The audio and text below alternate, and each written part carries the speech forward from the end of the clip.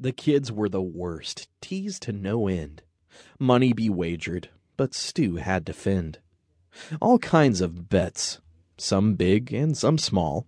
From one tree to that, could Stu even crawl? It surely was cruel as they teased and they taunted. But Stu did trudge on, completely undaunted. Poor Stu was unhappy. He hated those horns. It made it real hard to get up on most morns. Now, just to keep up, it was trouble for him. He ate and he ate, but his body was trim.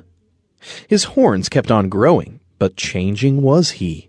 His shoulders and legs were as strong as could be.